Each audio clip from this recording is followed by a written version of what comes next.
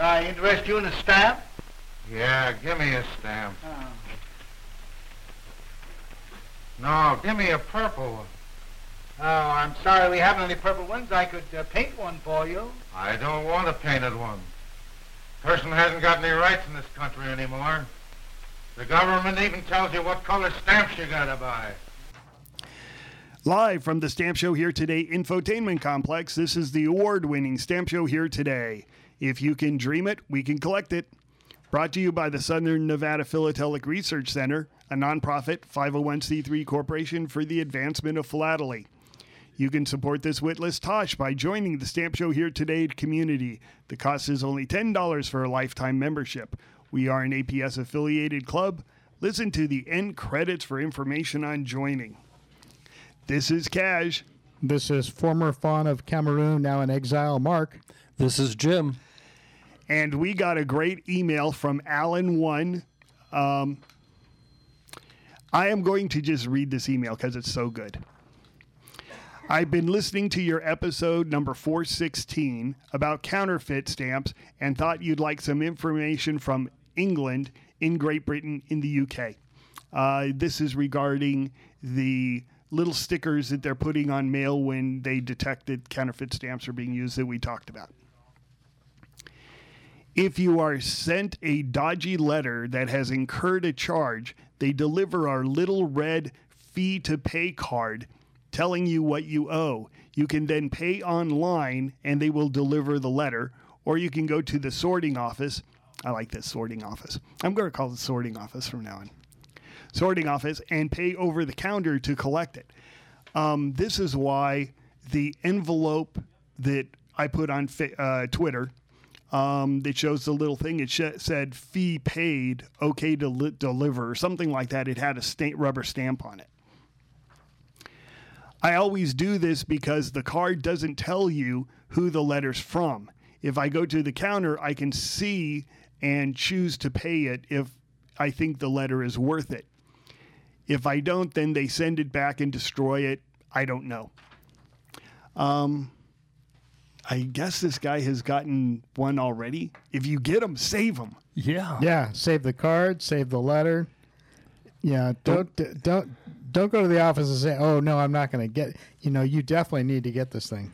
I was going to say, the one that we had that you posted, the picture of the cover, was from a business. So it makes a lot of sense that the business just went online and paid it because they're sending a business mail out.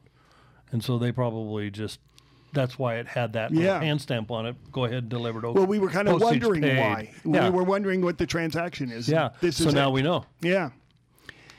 It was mentioned on Novak's excellent website that the charges are going up yet again. You'll see it that the fine for counterfeit stamps is doubling to £5, 4 times the first class rate, which I noted that the first class rate I thought was 80 pence. Did I just say pounds or dollars? You said pounds. You said pounds. Okay, good, because I get pounds and dollars mixed up on these. So it costs £1.25 to send a letter in England, and it costs you £5 if it's counterfeit. That's interesting. Yeah, and save the ones that have the £2 5 on it, or whatever it was, because that's obviously a very short rate, and so it'll be, as a collector's item, postal history item, it'll be good. I agree with you that this is a good thing to eradicate fake stamps, but an even better move would be to allow the Royal Mail app to scan the codes and tell you whether the stamp is valid before you send it. At present, you can scan the codes, but all it does is show you a video of Shaun the Sheep. I suppose that's why they call them barcodes. I guess Shaun the Sheep is their mascot or something. I don't know. Sounds very British. Yes. If people could check their bargain stamps before sending them, then they would have no excuse. That I agree with. If you put it in the app, you say, scan, that's a valid stamp. That's pretty cool. The UPS way of dumping the mail strikes me as stupid. USPS? It does me too. Yeah, USPS. Because senders who may have bought the counterfeits in good faith will just think their mail was lost and lose confidence in the system. In addition to that, probably you would, not even know that the thing wasn't delivered. I mean, if you mailed a Christmas card, you'd assume that the Christmas, you're not going to get a phone call from the person saying, "Hey, where's my Christmas card?" So, dumping I don't think is the best way. It ought to be at least sent back to them with a warning. Not sure about that either, but yeah, they should do something other than just dump. So if you're in Great Britain and you get one of these cards, definitely go and get the letter, regardless of where it's from, because it's a piece of postal history that'll be worth far more than what you pay, and especially if you are picking it up while the rate is still £2.50. Yeah, because that kind of short-lived piece of postal history is going to be well sought after in the future. Yep. Well, staying on the British stories, Jim, you have one. Yes, I do. This was in a couple of weeks ago. News company posted this. Mail is being delivered via drone in the United Kingdom's first ever service of this type. The Royal Mail has launched the United Kingdom's first ever drone delivery service. The service was launched on Scotland's Orkney Islands, operating for 3 months with the intent to extend it in the future.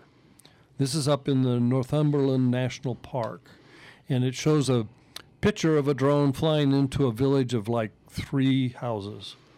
Yeah, just for people who aren't aware of where the Orkneys are, if you picture Great Britain and then Ireland's off to the left, and then you see the top, and the top is Scotland. like that's Scotland, and then there's little dots all up on top of it. Those are the Orkney Islands. Orkney Islands, yeah. It's way out there. Yeah, look, it has a look of Norway, some in Scandinavia. Yep, it's very, very beautiful, but yeah, very isolated. Settled by Vikings. Yeah.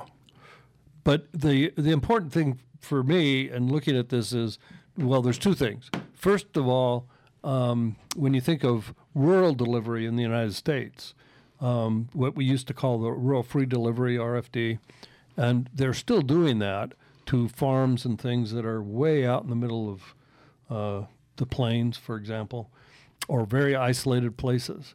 And the cost to deliver a letter to places like that, Cash and I were talking about this earlier, to deliver a letter in Canada might cost $1.50, $2, and in New York City maybe 4 or 5 cents.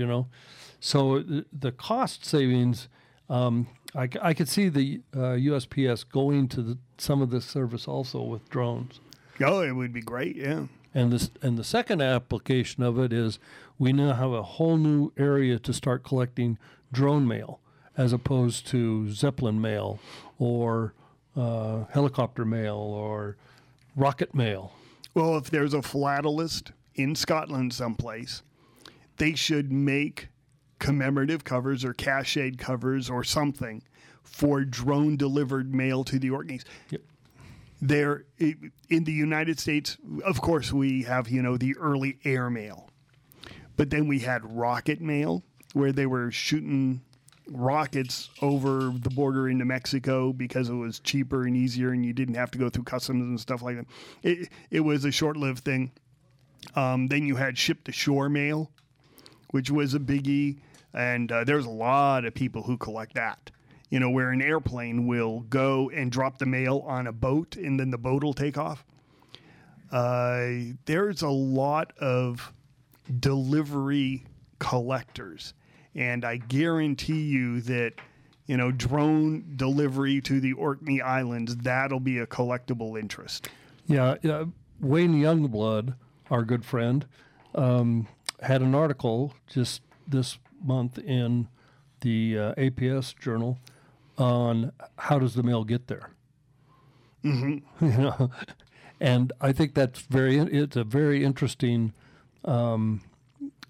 topic when you think about it, because he traced the different avenues of delivering mail over the time, but it stopped short of the modern era.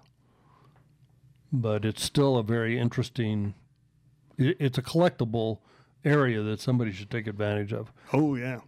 I imagine with drone delivery, you've got power lines and clotheslines and stuff like that. So it's going to drop it from 50 feet up in the air, and so. Well, that's what Amazon used to do.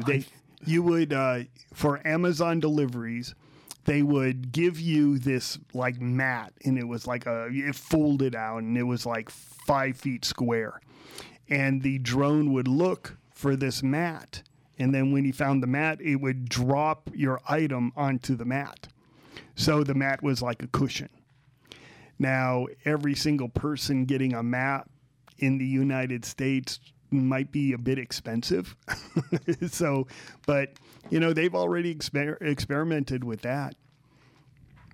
Yeah, I think in some of those rural areas, though, you could drop it in or even have the drone land in an area, a central location, and then deliver the mail out, because depending on how far the houses are apart, but it makes sense to do it in those kinds of really communities. remote, very remote, hard to get to.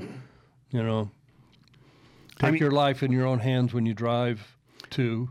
Well, I'd rather have like a drone operator sitting, in some city 100 miles away, guiding the drone out, dropping it, and then flying back, than actually having a person in a delivery truck driving up the road. Mm-hmm. I mean, it's got to be much, much faster and much, much cheaper.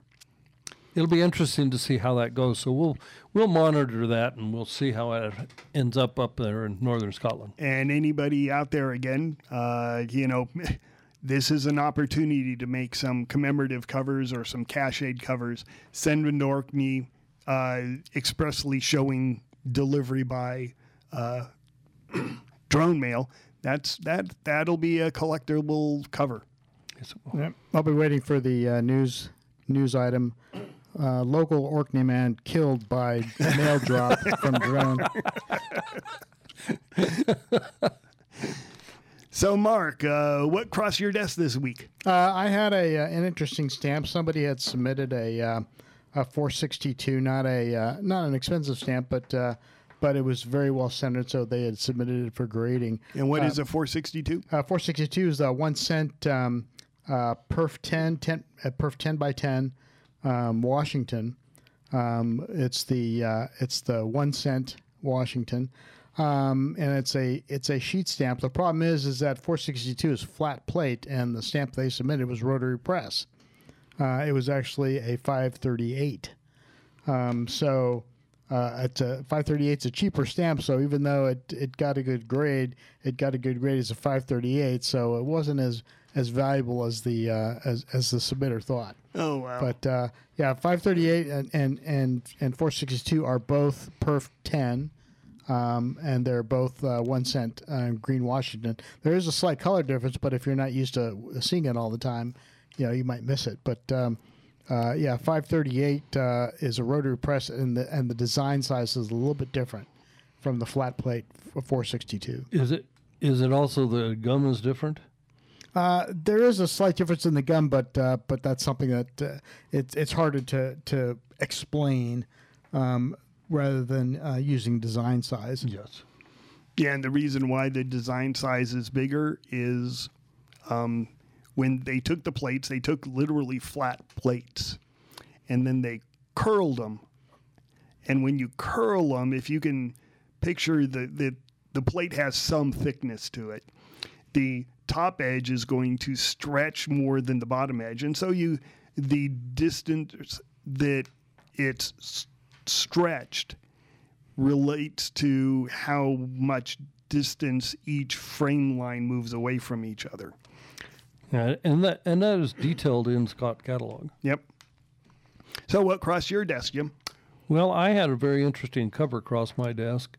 It was a Confederate cover, and we kind of looked at this cover.